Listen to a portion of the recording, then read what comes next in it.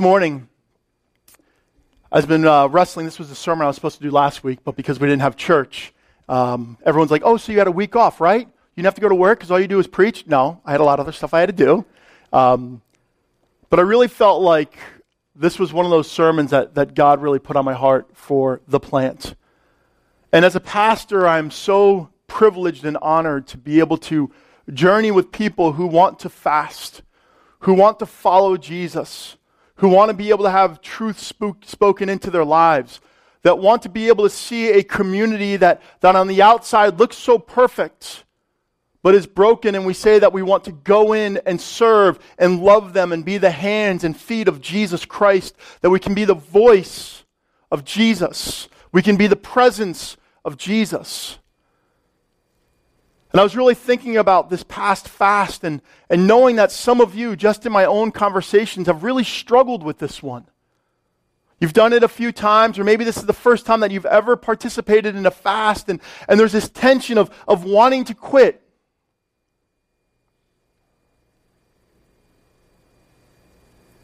We've all felt that in our faith. Anyone ever feel that in their faith? That where's God? Where is He? I've done everything He's asked me to do. I've read my Bible. I've prayed. I've even fasted. I've already done all these things. Where are you? And for me, that's a lot of my life journey.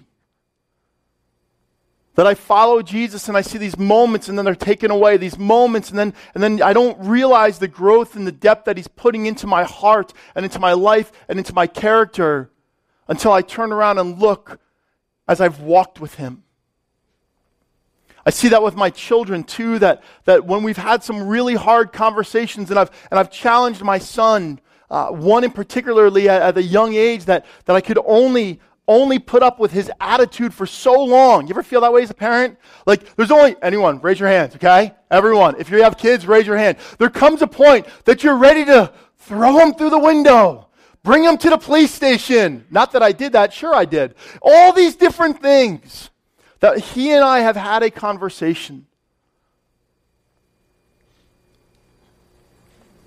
that changed everything. I actually remember my father and I having a conversation when I was a young man. That literally I was in 8th grade and he had this conversation with me that literally pushed me back and having to have a deep soul check. And this morning I just want to, as we're wrapping up the fast, as it's coming to an end, I want to talk about a discipline this morning. A discipline in Scripture that we all hate. Okay, can we say it? We hate it. Say it. We're going to hate it. Say hate. Hate. Say it again. Hate. Say it again. Hate. You're going to hate me for this one. You are going to want to leave the plant and never come back. This is like pastoral, like I am going to chop everyone's head off and they're going to hate me for it. But it's the one thing that I've seen in my life. The complete faithfulness of God. I got a couple pictures for you. Can you throw them up here? Look at these different pictures. See if they can pop up. What's that look like? Hoorah. Yeah, hoorah. Right? If I was to bring up the word obedience, isn't this what we think about God? God getting in our face, wanting us to do what He is going to make us do, whether we like it or not. And if we don't do it, we owe Him like 50,000 push-ups. Let's do another one. Right? How many teenagers feel like that today? Come on, teenagers, give me a hand. Yeah, there we go. Everyone else is lying, right? That's what we think about when we talk about Father God. Father God. Father God is scolding me all the time. And we live in a place of complete fear and terror that all God's going to do is be like, you stink. You're horrible. You're this. You're not. You're gorgeous and beautiful and amazing and rare. I love you. All these different things. But that's how we think about Father God. When we think about Father God, He is in our grill. Next one. Right? Oh, looks like Jakey. Every dog looks like Jake to me. Jake's my dog. We think of obedience. You know, kind of finding like manipulating our animals to be perfect so they don't go to the bathroom on our carpets and run away and go in our neighbor's house like my dog used to do. What's the last one? Should be one more. Mindless. I'm a Christian now, and so all I'm going to do is do whatever God tells me. Right? Look at me. I'm a puppet on a string. I've lost my mind. I've lost my heart. I've lost what I can do. And that's what the world looks at us. Mindless. Oh, you're just doing it because you're afraid of hell. Obedience. I think about this idea of fasting and I look at Scripture. And when we think about the word obedience, we think about mindless. Doing what we have to do. We think about that sergeant getting in our face and demanding it, and if we don't, then you will be discharged. We think of a parent that is going to tell us everything that we can't do that's not fun. Don't we think about that? Like becoming a Christian, like it becomes really unfun. Like we can't be cool and we can't have fun and we're just going to be sitting there, and every time we mess up, every time a curse word comes out of our mouth, every time we make a little bit of mistake, that God is right there ready to spank us. Remember guys my age who used to get lots of spankings, right? We're not really allowed to spank our kids anymore, which is probably a healthy thing, but at the same time, there's this fear that God is going to wreck us. And it's almost like his whole world is waiting for us to fail. And all he wants to do is just squish us and throw us away. Do you know that obedience is actually a discipline? And do you know that obedience is one of the most greatest tools in our lives that allow us to live out our calling, to find that perfect mate, to truly know our giftings, to live to our full potential. And that actually that God has not demanded us to be obedient, but he has called us to be obedient so that we can live on a path where we get to find fullness of life. Being a college athlete, that was the one time in my life that I truly learned the discipline of obedience. And I'm going to say that word a lot. I knew that if I wanted to live to my full potential, that I had to put myself in a place of regiment. And I don't mean regiment as in negative, regiment as in positive, to fully live out my fullest athletic potential. And I did. And I remember being in college, because when I was in high school, I was just a knucklehead and I never lived to my full potential. My dad used to call me a late bloomer. Isn't that a great thing? Hey, don't worry, you're a late bloomer. This will happen someday. Thanks, Dad. But what he really meant by this is like, stick with it. I remember just finishing my doctorate this past spring, and I was living in this crazy routine of having this goal, this mindset that God's got something more for me to learn, and that when I put my place in a place of discipline of all the things that God had me accomplish, at the end of it, I was able to walk down that aisle and wear that funny hat and celebrate what God has next. You see, when we think about obedience, it's almost like when we're thinking about this fast, is like, do I have to do it? Am I going to make it through it? I just want to cheat. I just want to give in. Why is Rob pushing this on us? As we know, that's not what fasting is.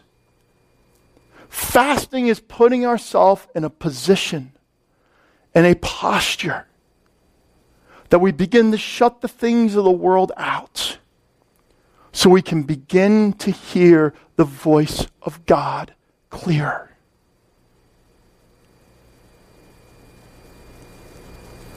Let me tell you this. The majority of my fasts, I have walked away with nothing. And yet, one day I remember, after fasting many, many times, God spoke to me, and I was really wrestling with this whole idea of fasting. And he said, Rob, I am birthing into you things that you have no idea for the future. No idea. And so much about fasting is putting ourselves in a place of obedience, believing that God is speaking something deeply into our soul. That even though if we cannot see it, but He's building character, He's building hope, He's building perseverance, He's building love. I can honestly say that this fast has been the first fast after many, many, many, many times that God's been speaking to me.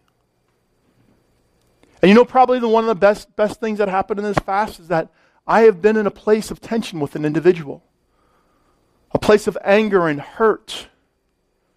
And you know what God did one day during prayer? He changed my heart. And I found a new love for my friend.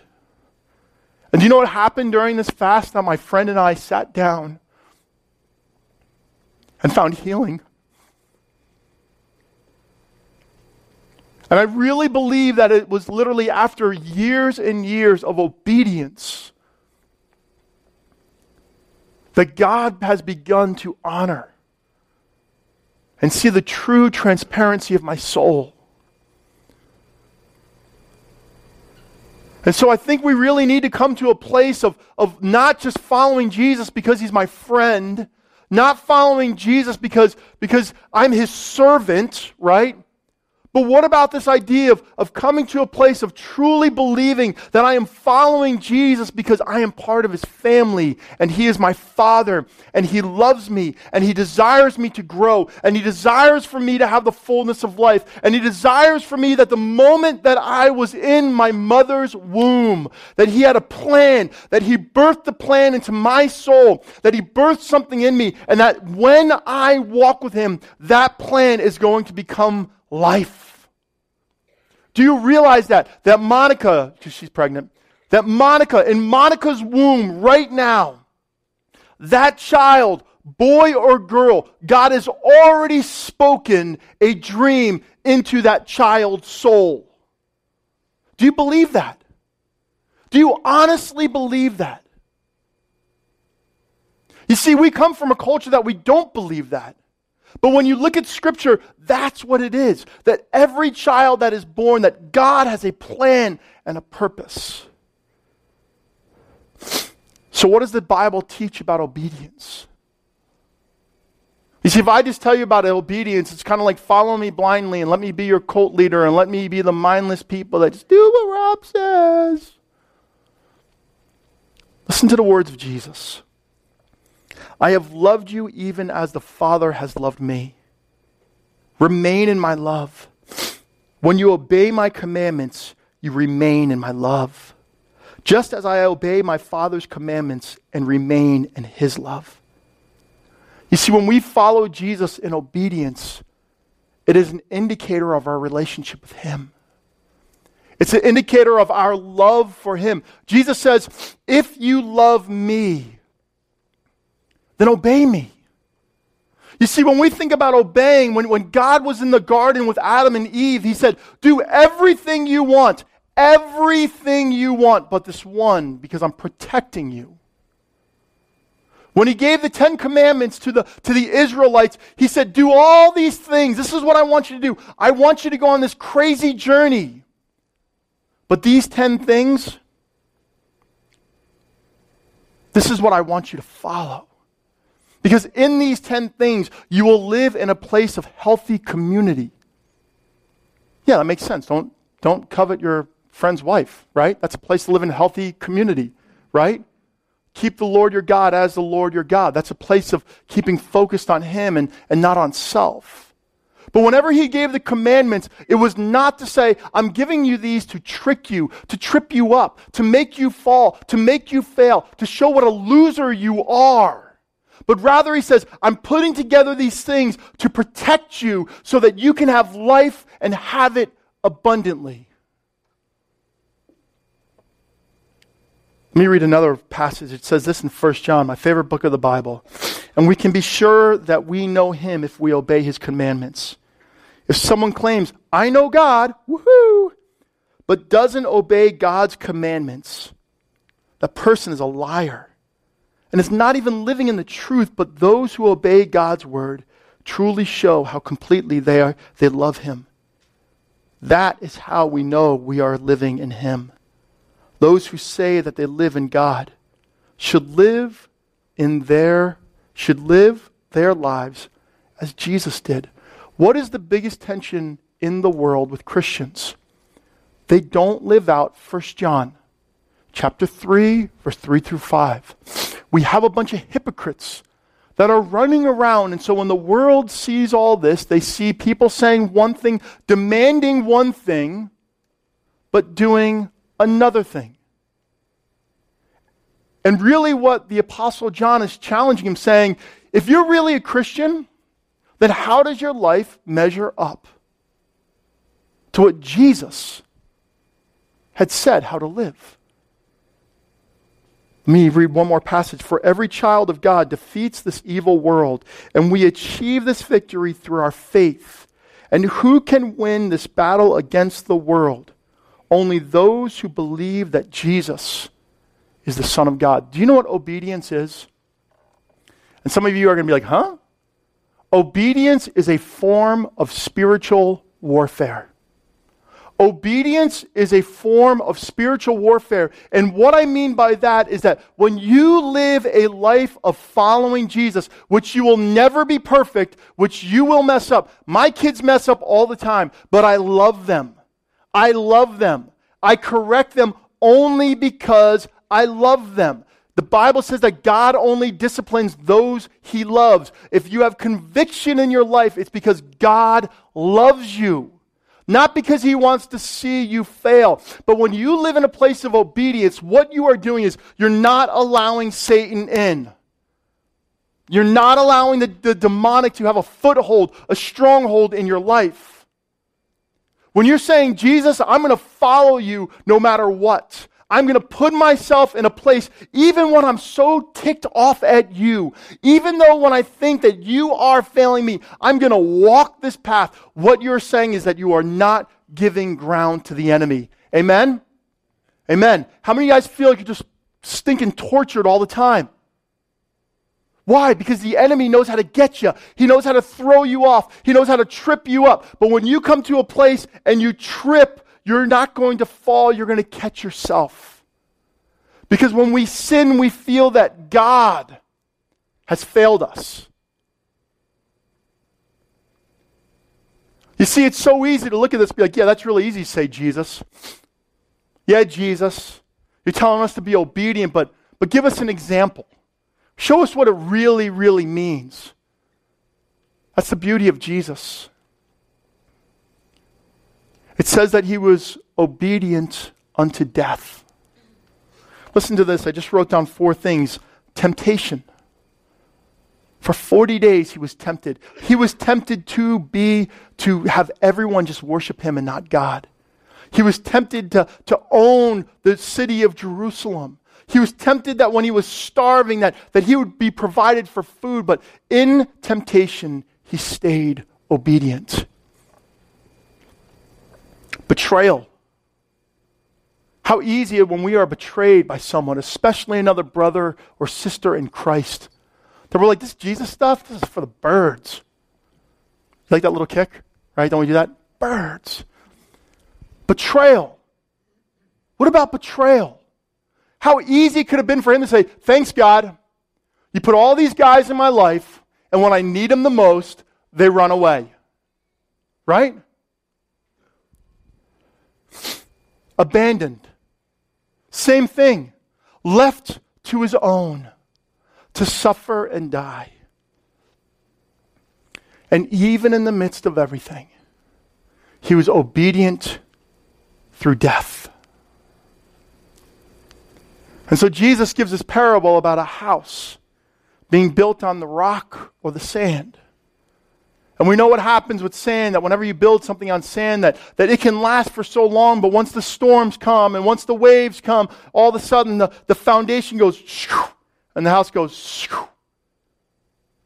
You see, living a life following Jesus of kind of making up our own rules and choosing to do what we want to do or not to do, it's like us building our house, our lives, our souls on sand where things are going to come, and all of a sudden we pick and choose, and then all of a sudden our foundation shifts that God really doesn't love me, and we fall. But when we build our house like the lighthouse, like a lighthouse on a rock, when the storms come, when the winds come, when the trials come, when the failures come, when the betrayal comes, when feeling abandoned comes, that when we build ourselves on the rock and we see Jesus and we believe that He has a better, best, ultimate life for us, that when all these things happen, we're able to stand. We're able to stand. I'm going to say it this way. I hate freaking obedience. I hate it. I hate it. But all I know is that when I put myself in a place under the lordship of Jesus Christ, I stop seeing this whole idea of just trees, but I see the bigger picture of the forest of what He's taken me through. I stop looking at the immediate, and all of a sudden He starts opening a door and saying, follow me, go, go, go. Here's the barriers to obedience. Let me give you 3 real quickly. Pride. I want to do it my way. God does not know what's best for me. That's a lie. I believe it. I've believed it. But God has the ultimate perfect way. Pride. Unbelief. Our beliefs are always challenged in the most difficulties of our life. With our children, with our careers, with our relationships, and with our finances. And lastly, self-centered expectations. Believing that I know best. And that I believe that God has given me a plan, but it hasn't lived out the way that I've expected. Really? I wrestle with this one all the time. Men, I know you wrestle with this. I know you look in the mirror and you say how much further you thought you should be in your life than now. Maybe God is letting you go through all this stuff for a purpose, for a plan. Do you ever think of that? That everything that's going on in your life, maybe He's allowed it to unfold because He's trying to strengthen you and build you up, that you can live in that ultimate place of knowing the fullness that Jesus has for you. I've been wrestling with that. God, do you truly know what's best? You know what's so cool? When we really put ourselves in a place of obedience, God always sends someone to encourage us. I would say right now, over the last really month, and it's not from anyone here, it's from outside sources, I've had people texting me and emailing me about what God is doing in my life. On those days that I don't even want to hold on to certain things. You see, God is always going to send a word of encouragement to push you through, to push you to the place of knowing that He has His perfect will for you. Let me just share a couple stories of the reward of obedience. I'm going to go through them quick. First, Noah's obedience saved his family from the flood. And not only saved his family from the flood, but saved us. Human race would have been gone if we really truly believe in Scripture. If Noah would have been devastated and wouldn't do it, we wouldn't be here. God used one man's obedience. Abraham's obedience resulted in his becoming the father of a great nation. Here's the most beautiful story about Abraham was his wife was unable to have children. She was unable, and God said, I'm going to use Sarah to birth my nation. Well, you know what? You know what Abraham did? He screwed up, right? He screwed up, but yet God still loved him, and he got back in his place of obedience, and Sarah got pregnant, and she became the mother of nations. Moses led his people out of bondage. He took a whole nation and took them out of the hardest, darkest place that we could be in, a place of humanity. It was like the Holocaust, literally, if not worse. That Moses went into Egypt and he says, I'm going to follow Jesus. I'm going to follow God because Jesus hadn't come yet. I'm going to follow God in such a way that even in my failures, I'm going to stay on the path and these people are going to be set free. And you know what? They were. Joshua won the battle of Jericho by doing something insane. Circling this city. And everyone started chanting, hoo, hoo, ha, ha, hoo, hoo, ha, ha, hoo, hoo, blowing trumpets and singing songs to God. And all of a sudden, what happened to the city walls? They fell down. Now, we don't want to believe that they fell down, but if we don't want to believe that they fell down, then we shouldn't believe that the story of Phyllis, that she got pregnant, was God. But God did it. And God always did the supernatural because it proved that He was God. And no one else could get the credit. You see, when we live in a place of obedience, God rewards us. Not for our glory, not for our fame, but that we keep following Him. I'm watching you. I'm following you. And you're going to show up. What would happen if we were... I'm kind of excited this morning, aren't I? I really wasn't planning on this. What would happen if we were a people that said, we're going to follow Jesus, and every time we screw up, we're going to believe Proverbs where it says 7 times a man falls, but 7 times he picks himself up. What would happen if we became a people that just started following Jesus in obedience? Let me wrap up with this. I have more, but I'm just going to wrap it up. We don't need any more wrapping up. I had Jacob read that passage. And in that passage, David had written, he said, how does a young man keep his way pure? How does a young person, how does a person keep their life pure? And David answers that question by saying, by following the decrees of the Lord.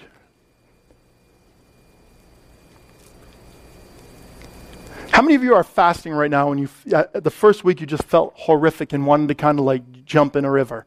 Right? Some of you? Yeah, me too. Me too, because you know what I did the night before the fast? I got pizza, wings, ice cream, and about 12 cups of coffee. My stomach went, wee, wee, wee. I think it started speaking to me. But all of a sudden, there's going to come a point, whether this fast or fast to come, that you'll be like, I can't believe I feel so healthy. And someone's be like, wow, you look good. Sometimes we have to get rid of, we're so used to the crap in our life, the garbage. We're so comfortable in it that when we shift to following Jesus, it becomes uncomfortable and almost feels unhealthy. Like if you're really doing the Daniel fast, you're not going to die. You're actually putting yourself in the most healthy place that your body has probably been forever since you were a baby. And that's what it is, like following Jesus, that there's this rub that goes on in our lives that all of a sudden that we're like, I don't think this is good for me. I don't think this is right. And if we stay following Him, His fullness will be seen.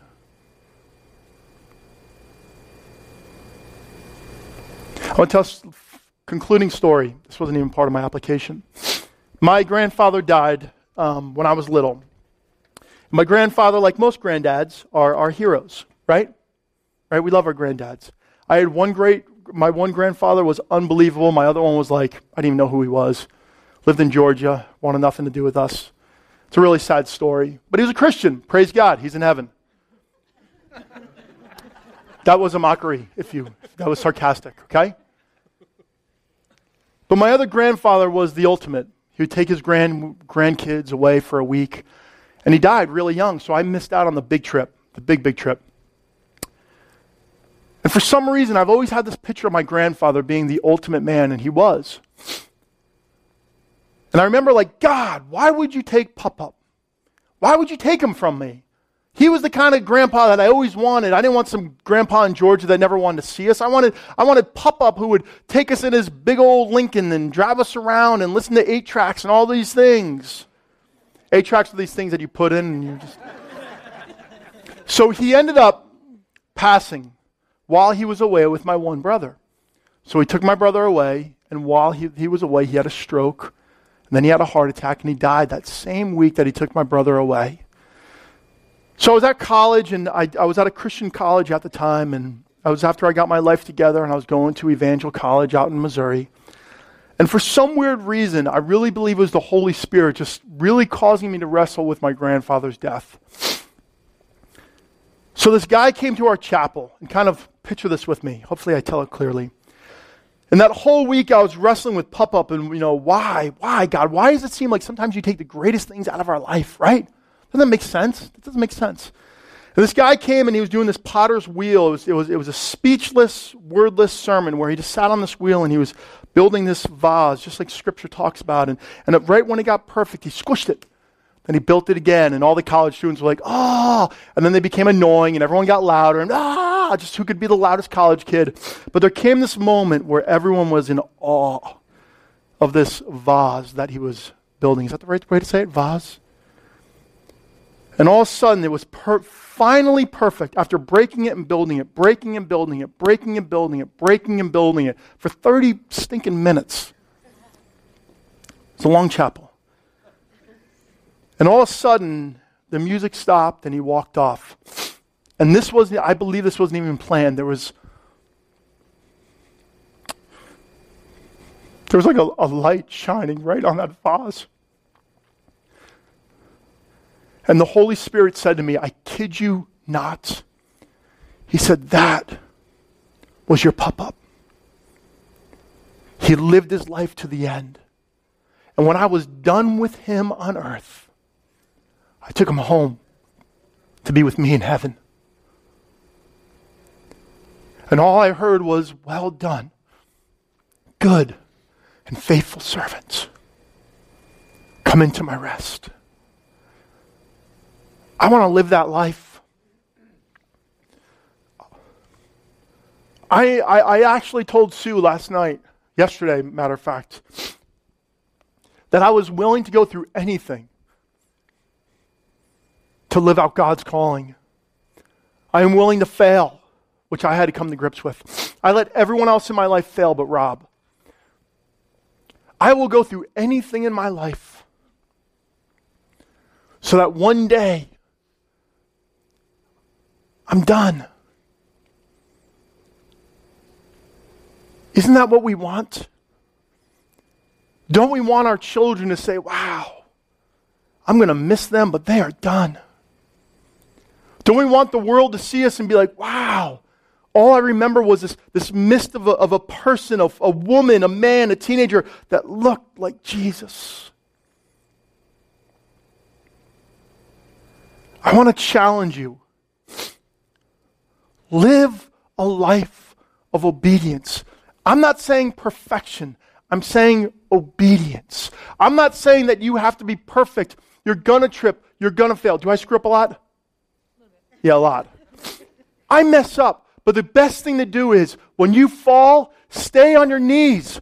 Stay on your knees. Stay on your knees when you fall. When you screw up, when you do something you thought you would never do, you stay on your knees and you beg God and say, God, forgive me. Fill me with your Holy Spirit. Lift me up and keep me walking. I hate what I went through in life, but if I had to go through everything that I've gone through, the drugs, the alcohol, all the stupid relationships that I've gone through, which I wish I never ever did, if I went through all of that to live out God's calling, to learn to walk in obedience, then praise Jesus. But there had to come a day that I got on my knees and I got them dirty. And there's going to come a day this week that I got to get on my knees and get dirty. Because God is not that father that wants you to fail. He's that father that wants you to live the life. I want my kids to succeed. I want my kids to live the greatest life. I want my kids to excel past I ever excelled. I want my kids to do more than I've ever done. That's how God looks at you. That's how Jesus looks at you. And so as we finish up this fast, if you've been struggling through your fast, if you're ready to quit, this morning, you know what I'm doing? I'm going to the snowblower and I'm starting that baby up. I want you to finish strong. I want you, if you've had a rough week and you just want to quit or you've cheated, just stop and say, God, this This is part of my learning curve. This is part of what you're doing. Get back on that horse and say, I'm finishing through Tuesday. When you are used to going to certain bad patterns in your life, whether it be relationships, whether it be alcohol, whether it be drugs, whether it be pornography, whether it be isolation, whether it be cheating with your money, next time it happens, here's what I'm praying. Jesus is going to haunt you, because he has the best for you. Amen? Amen. I truly believe this. I must be freaking whacked. I really believe this. I really believe that this is the life that God has for us. And you know what? I see it in you. I see it in Matt Goodrich. I see it in him. I see it from my first conversation with him to the conversation I've had this week, that this is where he's wanting to go. I see this with many of you, that you're saying, this is it. I'm going to screw up. Don't tell me what to do, Rob. Matt, I don't. The Holy Spirit does. Follow him. And when all else fails, follow. I love what Peter said. He said, where can I go from your spirit? No, I'm sorry. David said that. What happened when all was falling apart with the disciples? Jesus said, are you going to leave me? Peter says, I have nowhere else to go. That's when Jesus is Lord. Amen? Let's rock it.